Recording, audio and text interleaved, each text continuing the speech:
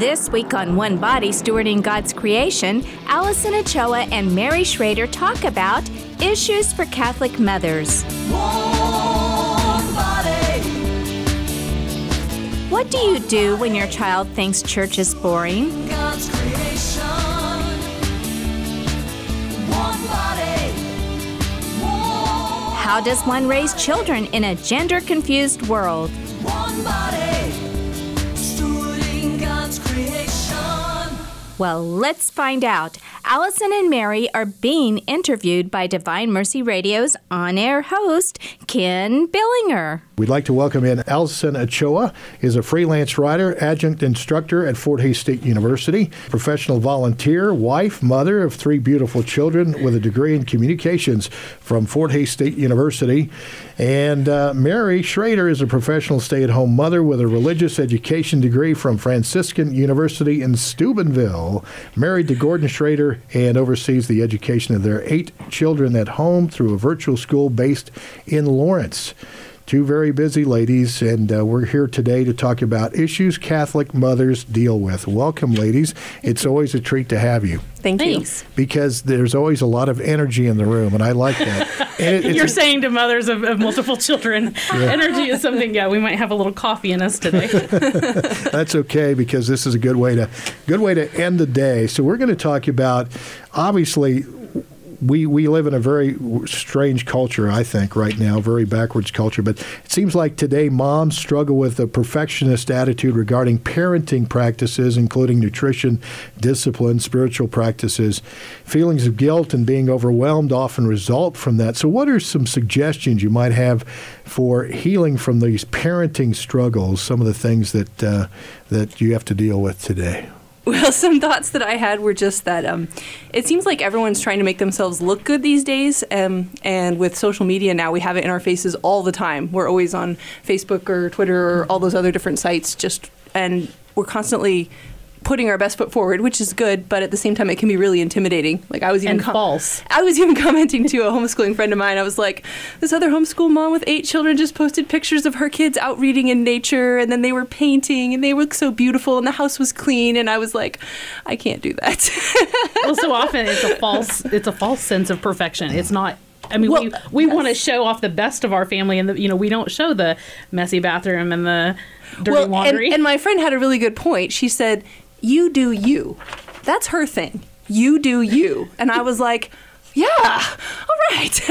I actually have that written down on my notes. Oh my gosh. Yeah. So, hey, look at us. But anyway, I was just saying that sometimes, we feel the need to add up, but we have to step back, like we're saying, and remember that our point isn't to look good. Like, that can be a Holy Family can look good, but it doesn't always. Like you said, it's messy, and we need to remember that everything we do comes from God, and that's why we're here, and that's our point. I think that's when we miss that. That's when we get upset, and we get overwhelmed, and we struggle with these things. Right. And, the world we live in now is obviously, back in the day, your whole goal was just to stay alive. Right? It was a life or death thing, and every day that was just your goal. And now we're so busy, and we're so, whether it's via social media or just our interactions with other parents or going through the drop-off or pickup lines at school, and we see, oh my gosh, they're driving this car and that car, and they look so great at 7:30 in the morning. And, whatever the case might be, I think there's it's a self-imposed sense of perfection or a duty to be as perfect as possible. So my first thought would be just to take a breath, step back and just take a breath and put things into perspective. And I admit that I struggled more with this with Nathan, my oldest, being the first child, and, you're trying to do everything right and everything by the book. And then you realize, oh my gosh, there are so many books out there, and there are so many experts and lots of people with lots of letters after their name. And so it's all of that kind of stuff. But I guess my second thing would, after you take a breath, figure out what your needs are. What are the needs of your family? What are the needs of your kids? And, obviously staying alive, that's primary for now. But when you look at the primary goal long term, it's to build saints and get yourselves to heaven.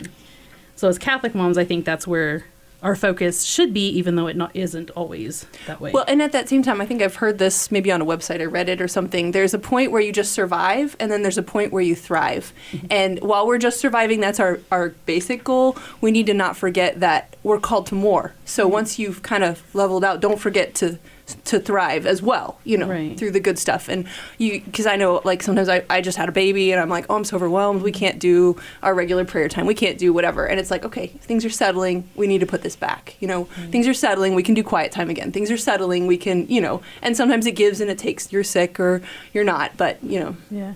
And I think, too, it's really important to communicate with your spouse. If you happen to be a single parent, get that person that you feel that you trust, get that person that you feel confident in, who can support you in how you parent and in helping you make those decisions for your kids and being, look at the areas in which you struggle. And then once you kind of have those figured out, say, okay, this is what we're going to target and we're going to work on this until we get better at it. Not perfect, but better. So just make sure that you're communicating with, the trusted people that surround your family, not necessarily worrying about what everybody else from the outside looking in is doing or saying or thinking. Well, and as a blanket statement, I would say that just now that I've had so many kids, like you were saying, you've changed, your philosophy changes with each, and now I'm like, there is no book. Like, they each have their own book, and what works for one doesn't work at all for another, and, it's just, if you keep the right attitude in mind, you just kind of ride the waves, and do what you can. Well, we're going to talk a little about mass attendance, and parents, I know that can be a struggle. I think this is probably the question of the day. How do mothers encourage their children when they don't want to attend mass? That's a hard one, and I can only speak to it from a younger children's perspective. Mary can talk a little bit about the older kids. But I would suggest first finding out what troubles they're having with attending Mass. Is it that they just can't keep their concentration? Is there something truly bothering them? Can they not see? Can they not hear? So some of it is just a matter of determining, physical location while you're at the church. I would remind them, too, that especially when you can have those deeper conversations with older kids, to remind those kids that the Eucharist is the source and summit of our faith. That's the most important part of our faith, and so we really need to keep that in mind. And also the fact that, God gives us so many hours in a week, and so having 1 hour dedicated to give back to Him is really not in the grand scheme of things. It's a very small gift, but it's a very meaningful gift to Him. Another suggestion I would have, just considering the age of your children, might be to invest in a Mass journal, something where they go and they take it to Mass and they can, particularly as the readings are taking place, that they can sit there and they can write notes. Mary knows I'm a habitual note taker, and at Mass I always have this little Mass journal that I think we got from, from Dynamic Catholic. Oh, and yeah. We had them at the church one time. They were giving them out, and I've used this faithfully, and it helps me get so much out of the Mass, and I write down questions I have or things from Father's homily or just something that really struck me about the readings. And I think it's so important just to help keep my focus, because if I write it down, chances are I'm listening a little bit closer to it. So for some kids, that might be important. I would also suggest just praying for guidance as a parent. Obviously prayer should be central to our daily lives, but pray for guidance as a parent in helping your child get the most out of the Mass, and then pray with your kids and ask their saints for intercession. So you've got, St. Paul, major convert to the faith. It literally had a lightning bolt kind of experience. St. Augustine, another major convert to the faith. And I think, asking saints for their intercession can only be a good thing. So those are the places that I would start. We also, so I'll speak to little kids first. Like, if you've got little kids that don't want to go, like Al said, that's really good, thinking about the logistics of it. We also do something in our house that's, I don't know, kind of silly, but we do Mass practice. Because, to the level that they can handle, like, a couple of my boys, I realized the other day, they're like 7 and 9 maybe, or maybe they're 8 and 10 now. No, I don't know, somewhere around there. They're-ish. But they've received First Communion, okay? So I expect a little more from them. The younger ones, right, I just want them to be quiet and sit in the pew and realize, occasionally they'll get a glimpse of what's going on. Like, my youngest son is very precocious. Well, not my youngest son, Peter, okay? My youngest son now is Benjamin. They keep changing. But anyhow, he is very precocious. And, like, when I hold him, he has trouble sitting still. Like, he is just a fidgeter, up and around and around and around. And he is my humility son, I think, because I cannot, no matter what I do to him, I cannot get him to be a pious little boy and just sit there, because he does not sit still. But he, like, I'll be like, Peter, what's Jesus doing? Or where's Jesus? And he'll look and point up at the cross. Peter, where's Mary? And he'll point at the statues. Or, Peter, what's Father doing? And a lot of times, Father's up at the altar, and, oh, he's up there. Oh, he's got listen, are the bells going to come? Oh, the bells are going to come. He knows. He loves the bells. What's happening now? Oh, Father has the cup. Oh, and it's just really neat to see him connect for a minute. Or, like, at the Easter Vigil, I was, like, desperate for anything, and I'm like, Peter, Father's gone. Where did he go? And he's looking up at the altar, and Father had went to go bless the holy water and fill the stuff on the usual vigil. But, it took him a minute to get out of he was like throwing a fit in the middle of the aisle, of course, because my children are so holy. And, he was like, oh, I got to find Father, So that's what I'd say for the youngest ones. But then the older ones that have received First Communion, I strive to a little more standards. I want them to pray along as best they're able. I want them to sing the songs. If they can't read, well, then sing what you can, or at least be standing and paying attention. I want them to say the Our Father, and I want them to say the great Amen, because I realized one of my sons who's received First Communion wasn't even saying Amen when he got up to receive communion. I was like, why do you not do that? And he said, I forget sometimes, Mom. I can't remember what to say. It's like one word.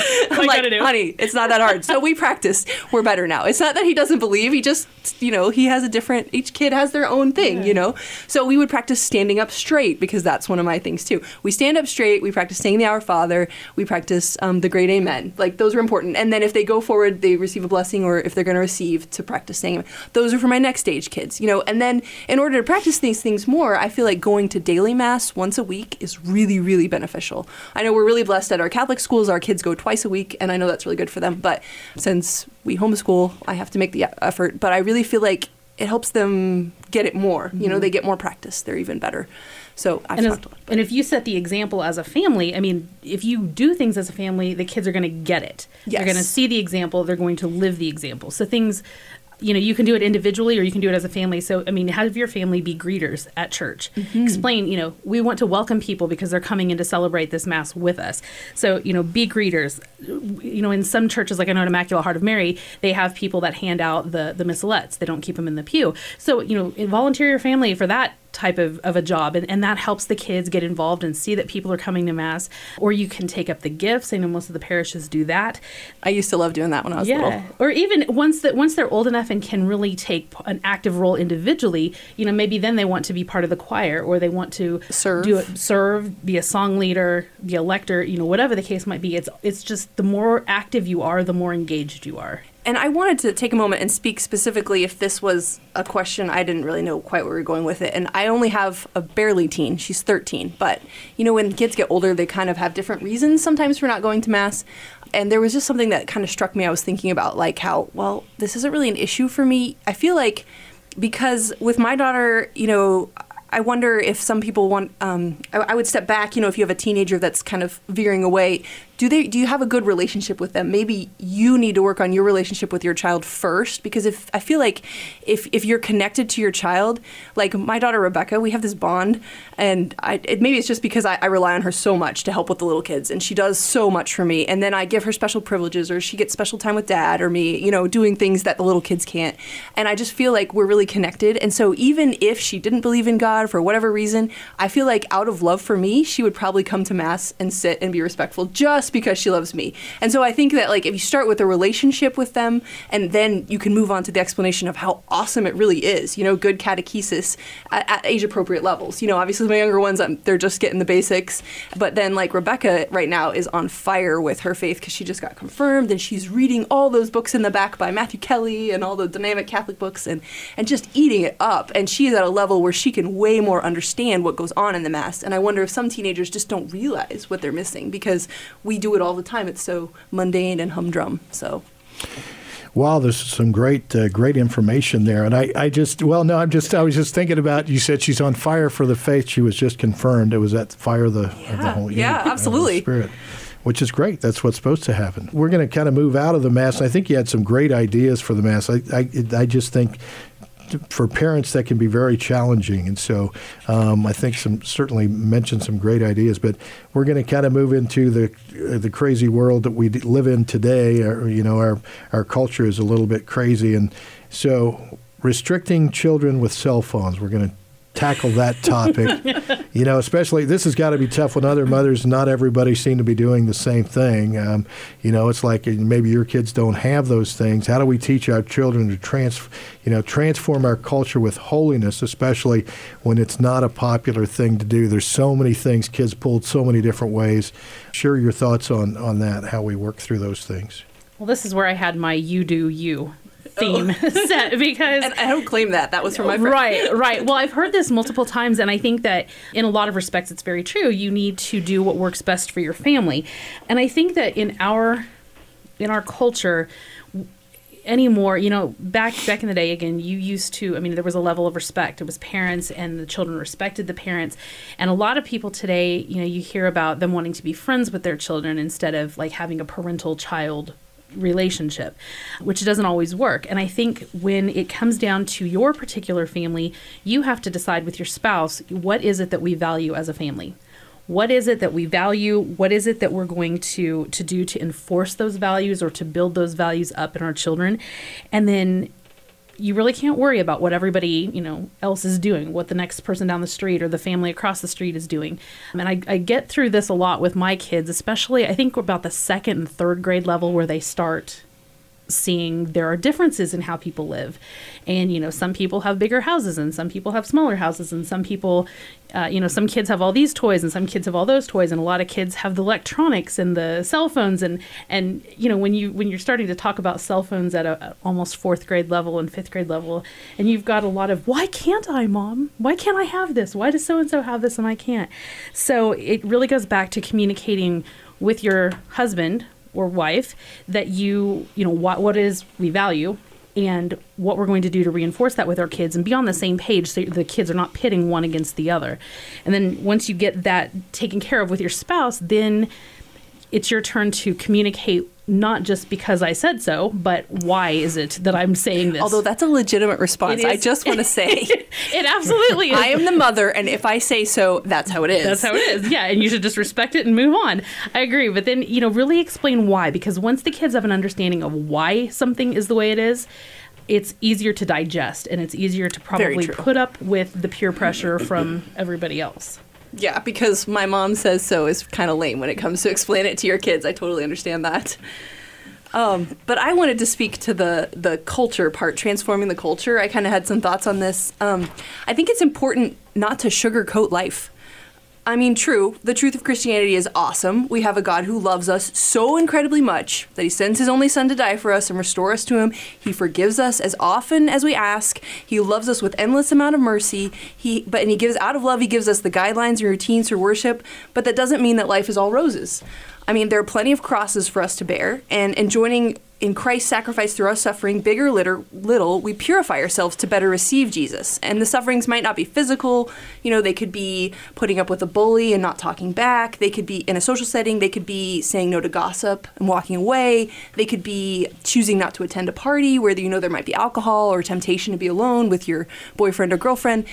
There's different opportunities to sacrifice in our life. And I think it's important that we start teaching our children from little on up, because this just kind of hit me the other day, because we moved from in town, a very cozy, comfortable life, to out of town in a very difficult, struggly type life in a physical sense almost, because, there's not a lot of room in our new house, and it's dirty, or it's not clean, or, we have to work the kids had to chop wood to put in the fire. We have to drag our water to cook meals. Life is hard, and it's meant to be.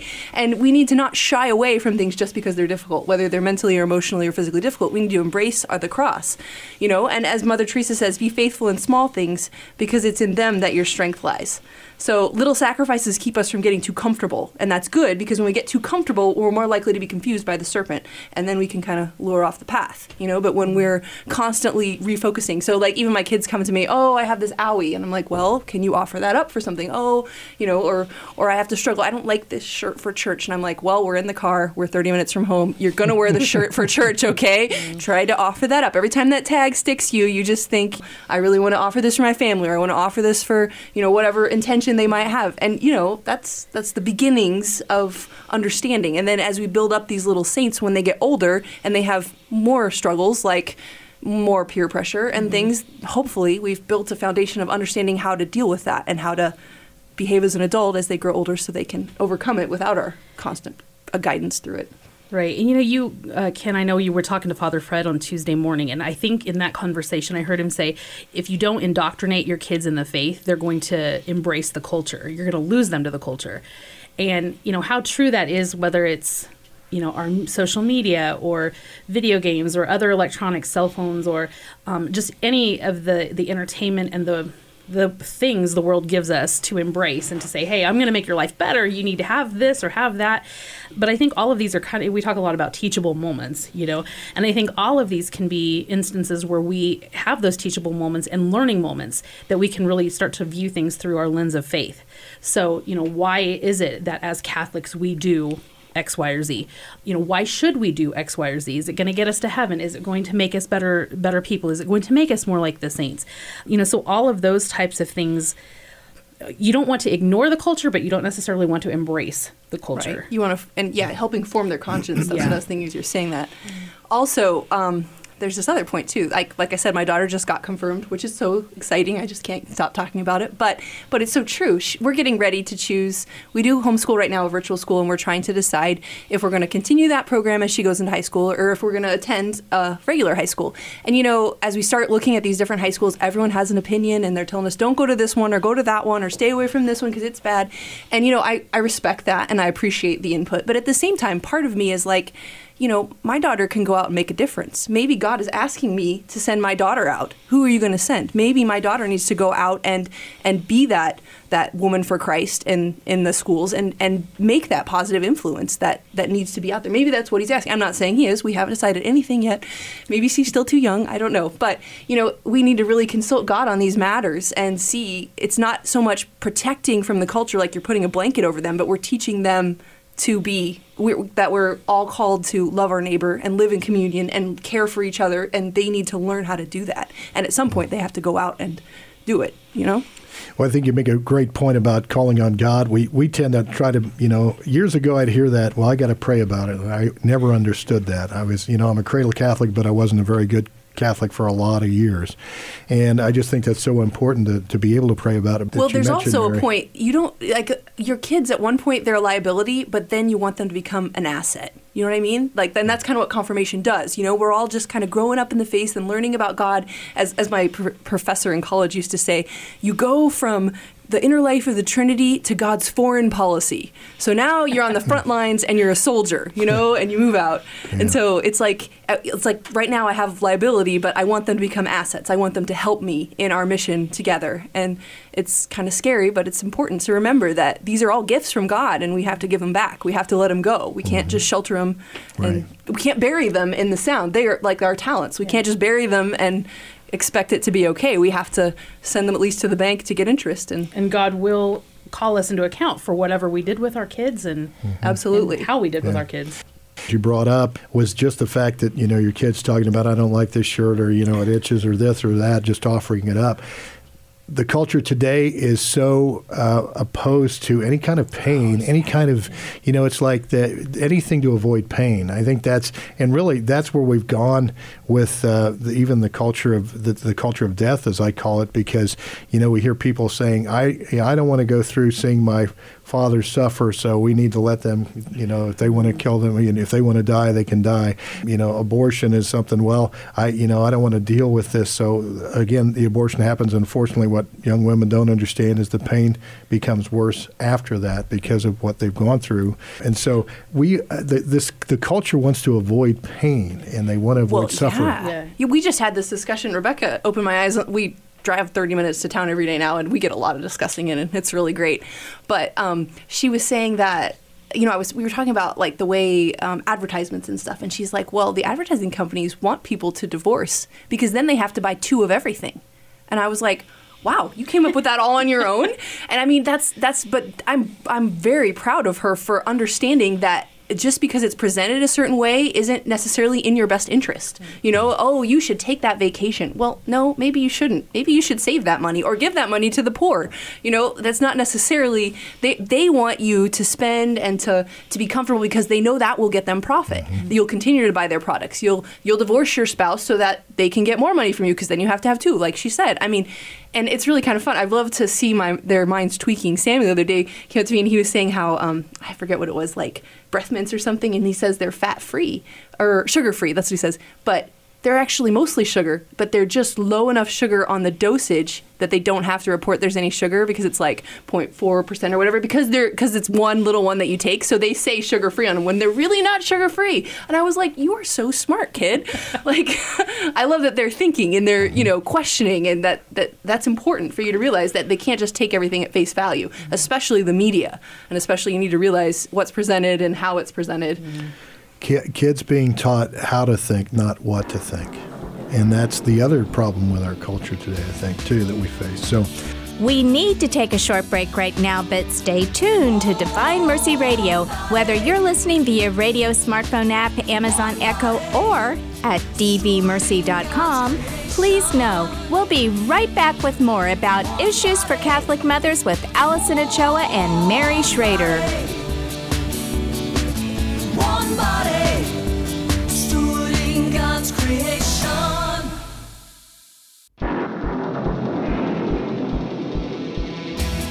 We're back on One Body, Stewarding God's Creation. One body, stewarding God's creation. Allison Ochoa and Mary Schrader. One body,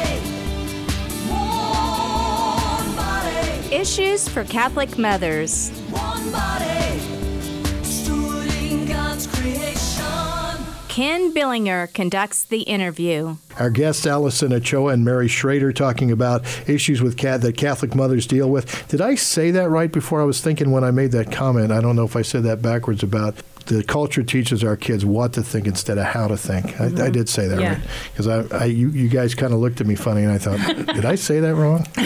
Anyway, just making sure. We were processing. Okay. What did he say that sounded profound? Yeah, right. I have to write that down. That profound, that doesn't come out of my mouth. So let's talk about, and this is a toughie, I think, too. I thought maybe the question on Mass was tough, but I think this one is too. How do mothers teach the faith when dad isn't on board, or maybe not be Catholic? But we've talked about this issue, how important it is for dads to be plugged in and being those spiritual leaders of the household. But how do you deal with something like that when maybe dad isn't on board? My thought is to pray. Obviously, you look at St. Monica, and she prayed for the conversion of her husband as well as the reversion of St. Augustine. So, prayer is the most essential element, I think. And I would say that for Catholic moms specifically, don't be afraid to enlist the prayers of other Catholic moms. I know in our Catholic motherhood group, that's a big thing. We pray a lot for each other. And I think just being able to reach out to faithful Catholic women who everybody can spare a few extra prayers for somebody, and just, to have this specific intention because it affects the well-being of their family. I think that's always an important thing. Well, and here's another thing on that idea of having others pray for you. It's great to have your friends pray for you, but I am, this is kind of silly, but I donate to a lot of different charities, right? I donate to Catholic Answers, EWTN, Food for the Poor, the St. Paul Center, the Capuchins, some Franciscans. And when they send me a little envelope always, acknowledging my giving, they always have a prayer card in there. And I always fill those out and send them back. I'm like, hello, I have prayer requests. Yes, please. And I feel like it's my own little personal prayer army. And they move mountains. I really feel it. They are grateful for your gifts, and I would give to them either way because I like their missions. But I mean, even here for Divine Mercy Radio, they have a prayer page. Don't be ashamed to ask people to pray for you and your intentions. I think it gets tricky sometimes because, telling people face to face that and see every day, it's almost harder and to actually just ask for the prayer sometimes, because you're like, I don't want opinions, I don't want, you know what I mean? And I respect that. So sometimes we keep it more anonymous if you want, with face to face. But with these places, I just laid out because they don't know me. All they know is my donation, and they just, I really feel that I've seen prayers answered that that are always on my heart. So don't be afraid to reach out and have those communities. I think we forget, you can have masses said for things, and there's just so much good prayer going on out there already. Tap into that line, Yeah, and this is an area where social media can really be a good thing for us and for our spiritual journey. I know that Mary and I are both part of a few different solidly Catholic online groups, primarily on Facebook. And I'm telling you, ask for a prayer and those ladies are on it. They are all over it and praying for you and whatever intention it is that you hold. So don't be afraid to tap into the prayers of others. I think that's really important and sometimes something we don't always think about. I would also tell that mom, that woman whose husband isn't necessarily on board, that regardless of what your husband thinks of this, still get yourself and your children to the sacraments. If they've made their sacraments, make sure that they, have come to Mass every week and receive the Eucharist. Make sure that you are going regularly to confession. Make sure you're setting that example for your children. If you're preparing them for the sacraments, bring them to Mass. Make sure they're coming to Mass with you on a regular basis, and make sure they know that when you leave on, a Saturday afternoon at 3:45, that you're going to Mass or you're going to confession. Yeah. All of those types of things. I think that's really important. The other thing is make sure that prayer and faith is a daily part of your children's lives, because we will never know how many people, how many adults were brought back to the church, were brought to the church to begin with through the prayers of a child. Because of the prayers of a child. And I've heard so many older people say, children, God listens to children in a special way. And whether or not he does, I don't know. But I think, obviously there's a special place in everyone's heart for children. And I think they have a special way of communicating with God. And so having those intentions and having your kids pray and be active in the faith on a daily basis, I think that's really important. And it helps them grow, but it can also have a positive impact on your husband. And then my last thing that I would say about this is continue to gently invite Dad in.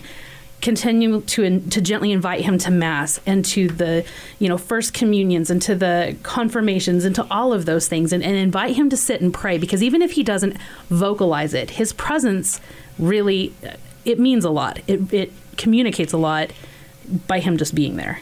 Well, and I would also say make sure it's no strings attached. You're not guilting them in or withholding or in any way. It's just, we'd really like it if you could be there. But if you can't, we totally, it's not like, well, then you're going to have to cook dinner for the next week, Yeah, no threats. Just make it a gentle invitation. I think that's a good thing. And I know this is a tough one. Sometimes you can do everything right, but sometimes things still happen. I say I've seen parents that do everything right, but their children eventually still stray from the faith. So what encouragement can you give to mothers who have done that, but maybe that's happened to them? Well, this question is I have a similar answer to the last question. Like Allison was saying, what first comes to mind for me is always just St. Monica, who, prayed for the conversion of St. Augustine his whole life.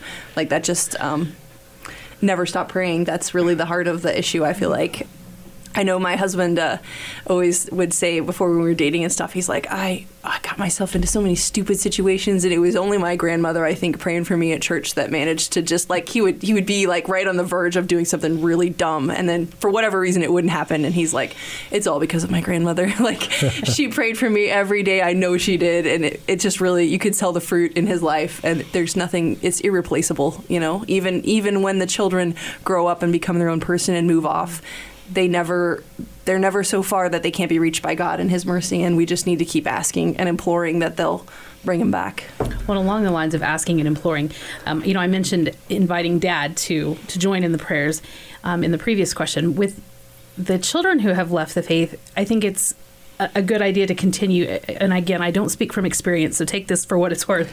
But I think continuing to invite them back to the church, invite them back to Mass. Maybe it's just inviting them to join you in a rosary, or come to adoration with me for 15 minutes, or just little things, and you keep asking and kind of wearing them down. It's like the women and the judge, the woman that kept asking the judge and wearing the judge down in the Bible. So I think that's important, just continuing to extend the invitation. From maybe enlist Dad if it's a son that's gone away from the faith, enlist Dad and have Dad ask. I know on the radio station here we constantly talk about the different men's groups that meet around the community, and have Dad invite him to join them in communion or whatever it is that they do at their men's groups, Bible study or whatever. The other thing is we live in an era where challenges are really a big deal. The ice bucket challenge, I don't know, who can stick their feet in ice cold water, I don't know, whatever the challenge might be. But we're in an era where challenges are so huge. And I think issuing a challenge to people sometimes is like, okay, I'm going to, put my money where my mouth is, so to speak. And so, challenge them to, I know Father Fred's talked about this a lot, but challenge your son or daughter to listen to an hour of Catholic radio a week. If that doesn't, do it for 2 months, 3 months. And if that doesn't change something, there's a deep-seated problem. But, really that hopefully would just nourish that seed that's still in there and get them to get them to really start thinking about, maybe there is something that I'm missing there. And that's really important. Well, and on a higher level, obviously, we're probably talking about older children, obviously, because if they're younger, you can always strong arm them to church with you if you have to. But get Father to give them an extra blessing. But college ministry, a lot of times there's some really good campus ministry out there. And if you can get them hooked up to that, attend with them or find somebody who goes and introduce them to someone, or get some accountability going with some good people in their lives that might make an influence on them if they're off away at college. I drove 16 hours to college. My parents were their influence on me was minimal by that point, but thankfully I drove 16 hours to go to a really good college. But that's not always the case, and so I know there's really good ministries out there though that can really, and they're wanting to reach people, so if you can be that bridge to get them into something else where they can get it from another side too, to continue to wear away those defenses to this God that loves us so much. It's kind of interesting because we just in our diaconate formation just had bioethics, and we were talking about gender, and it was interesting because I said, well, how many genders we know how many genders there are, but I just decided to look it up. So I Googled how many genders are there, and that particular week, because I'm sure it's increased from that since then, there were 63, and I just looked at that and I'm just scratching my head going, where does this stuff come from? So these are things that kids are exposed to, and I guess all I can say at this point is I'm so glad I don't have young kids that I have to say, okay, here's the deal. But I'm going to let you ladies roll with this Well, one. like I was saying in the other questions, though, our culture is confused, and we have to start teaching our children that as young as they are. And this is just an upfront attack, I feel like, against what we know to be true. So, I always would start with making sure that from a young age, children know what marriage is, and they know that it's between one man and one woman, and they know that, they're a boy or they're a girl, and start with the basics, build that foundation. And I think this is something that we're tackling. It's a new challenge for all of us parents because we haven't, when we grew up, we didn't have these types of things. So personally, I'm big on resources. I'm big on books, and I'm big on, going to people who have researched this and have really done the legwork, because that's how I learn. And so I've got a book, and I actually got it earlier this year, but it's called Made This Way, How to Prepare Kids to Face Today's Tough Moral Issues. And it's written by Layla Miller and Trent Horn. And Trent Horn is an apologist with Catholic Answers. He's one of their key apologists. And there's a whole couple of sections actually on transgender identity, same-sex marriage, homosexuality in this book. And, he goes through things talking about the difference between sex and gender. And like you, obviously when they put this to press, Facebook had just come out. I think there were like 58 genders that when you sign up for your Facebook account, or when you want to go in and change your profile, you can pick from any one of these 58 genders. And I didn't take the time to go in Facebook and look at what the options were. But, I think that's, like you said, it really speaks to the confusion that the people in our generation and in our culture have today. But I also think that we have to look at the identity and perception versus reality. I would love to say, and on a good day, I might say, I feel like a supermodel. I just got my hair done or whatever. The reality is I am a 5'5" fluffy gal, and I am not a supermodel. So, it really truly goes to our perceptions versus our reality. And I think that teaching kids the reality and the truth and natural law and getting that kind of information instilled in their minds will really, at an early age, will really help them as they grow up and start facing these issues, away from the family unit.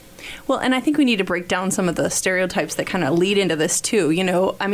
My daughter is very into sports. Well, not sports, but more boyish things and, plainer clothing. She's like, I don't want people to look at me and be like, oh, well, she's just a girl. You know what I mean? Yeah. They don't want that negative connotation, kind of like, oh, well, she just wants to sit around and be dainty. She's like, no, I want to go climb the tree. I want to go running through the forest and wade in the water. Like, I want to get out there and do stuff, and I need clothing that speaks to me. And I'm like, that's totally fine. Embrace it and wear that. Like, you don't have to wear dresses just because you're a girl, Right. And the clothes don't make the person. The clothes don't make you a man or a woman. And, guys can wear pink. It doesn't, just because they're wearing pink doesn't mean, oh, you're a girl. My husband's Friday shirt happens to be pink. He's met one. Right. Well, and I think it goes, when you think about little kids especially, what person in their right mind, my son, my 3-year-old, for the better part of a couple of months, regularly, like almost on a daily basis, goes through, and his perception of himself is that he's a dinosaur. I'm not going to turn him over to the folks at Sternberg Museum. You know what I'm saying? I mean, Is that one of those genders out there? Right. You know what I'm saying? I mean, I think that, you get into compassion versus embracing an ideal that isn't the truth. And that there's a fine line, but you've got to stay on the side of compassion. And in this book, there was one example that was really, really good, and they were talking about embracing or encouraging people who have what they call, I think it's body dysphoria, is what they were talking about. And they made I can just read this short part of the book, but they said, when a person has a body dysphoria unrelated to sex or gender, everyone understands that the person needs help. When an anorexic looks in the mirror, she might see someone who is obese, even if she weighs much less than everyone else her age. We don't tell that girl, that's right, you are overweight, and we will help you reach the weight that's right for you. Instead, we say, what you perceive yourself to be, well, that isn't you. In reality, you are dangerously underweight, and because we love you, we aren't going to help you harm yourself. This is a loving response. And I think just getting that into our heads, what is the loving response to these different, I'm a girl, but I'm going to be a boy. I've decided that I'm going to be a guy. Well, I'm not going to let you live a lie. I'm not going to let you or encourage you into something that I know will harm you at some point. So I think that's something that we always have to consider, especially as parents, and getting our kids thinking in those terms. Yeah, and I listened to a Facebook Live Summit something or other with Father Jarrett Conradi the other day, and he was talking a little bit about this. He was talking about Matthew Kelly's 7 levels of intimacy, and how there's different levels of intimacy. One is like just to convey information, and then you go deeper with ideas and needs and wants and such, and there's obviously 7 of them. But he was saying that sometimes kids these days don't experience that intimacy with their parents, and so when they get in school or whatever, they come across, someone of the same gender. Sometimes, this isn't all of them, but sometimes they come across someone of the same gender and they're naturally drawn to them. And so then the world says, well, if you naturally like somebody, then obviously you must be sexual with this person. And it's like the difference between intimacy and sexual relations, like the world doesn't see one, but there is a difference, and we need to be aware of that for our children, to realize that you can be intimate with someone and you can express ideas and you can, have wants and dreams and hopes, but that doesn't necessarily mean that you're going to lead to this sexual relationship. They don't go hand in hand. It's not. It's like that's one of the lies that we're catching up to. And so it's okay to have friends of the same gender and to share with them and to love them and to care about them. Like that's totally fine. It's just, and we want that for everybody. Absolutely. And so I really feel like they're indoctrinating kids nowadays so young that they get confused and they don't realize that you can be intimate with people without having the inappropriate relationship in that sense. Some great points this afternoon, ladies. We're about to wrap up. We've just got a couple minutes left. So, ladies, if you could maybe quickly give us an answer on this question as far as how you feel that motherhood heals and sanctifies you. And that may not be an easy thing to do in a short amount of time, but if you can do that within the next minute or so here. I would say 2 things. First of all, it gives you the opportunity to put the corporal works of mercy into action every day, on a daily basis. And one of my favorite lines is from a shirt that I got from Noelle Garcia, and she says, what does she say? Home is my mission territory. I feed the hungry and clothe the naked all day long. And the second thing I would say is that it's a very humbling role. It's a very humbling vocation. So, those were my 2.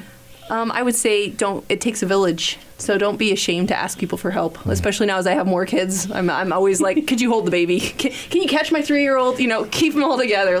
Don't be ashamed to ask for help and we have a great Catholic ladies group here in town that I just really appreciate, all those friends that can reach out to us emotionally and spiritually and in other ways. Thank you for listening to Divine Mercy Radio. Whether you're listening via radio, smartphone app, Amazon Echo, or at dvmercy.com, we appreciate you tuning in to this week's One Body, Stewarding God's Creation. If you have a comment about today's show, please go to dvmercy.com and click on the One Body icon. The comment button is in the middle of the page. And folks, eternity is not seen, neither are these airwaves. But if you can support these radio waves and help save souls for eternity, then please Go to dvmercy.com and click on Donate, where your donation will be seen and appreciated. You're listening to Divine Mercy Radio, 105.7 KMDG Hayes, 101.7 KJDM Lindsborg Salina, 88.1 KRTT Great Bend, and 88.1 KVDM Hayes. If today you hear his voice, harden not your hearts.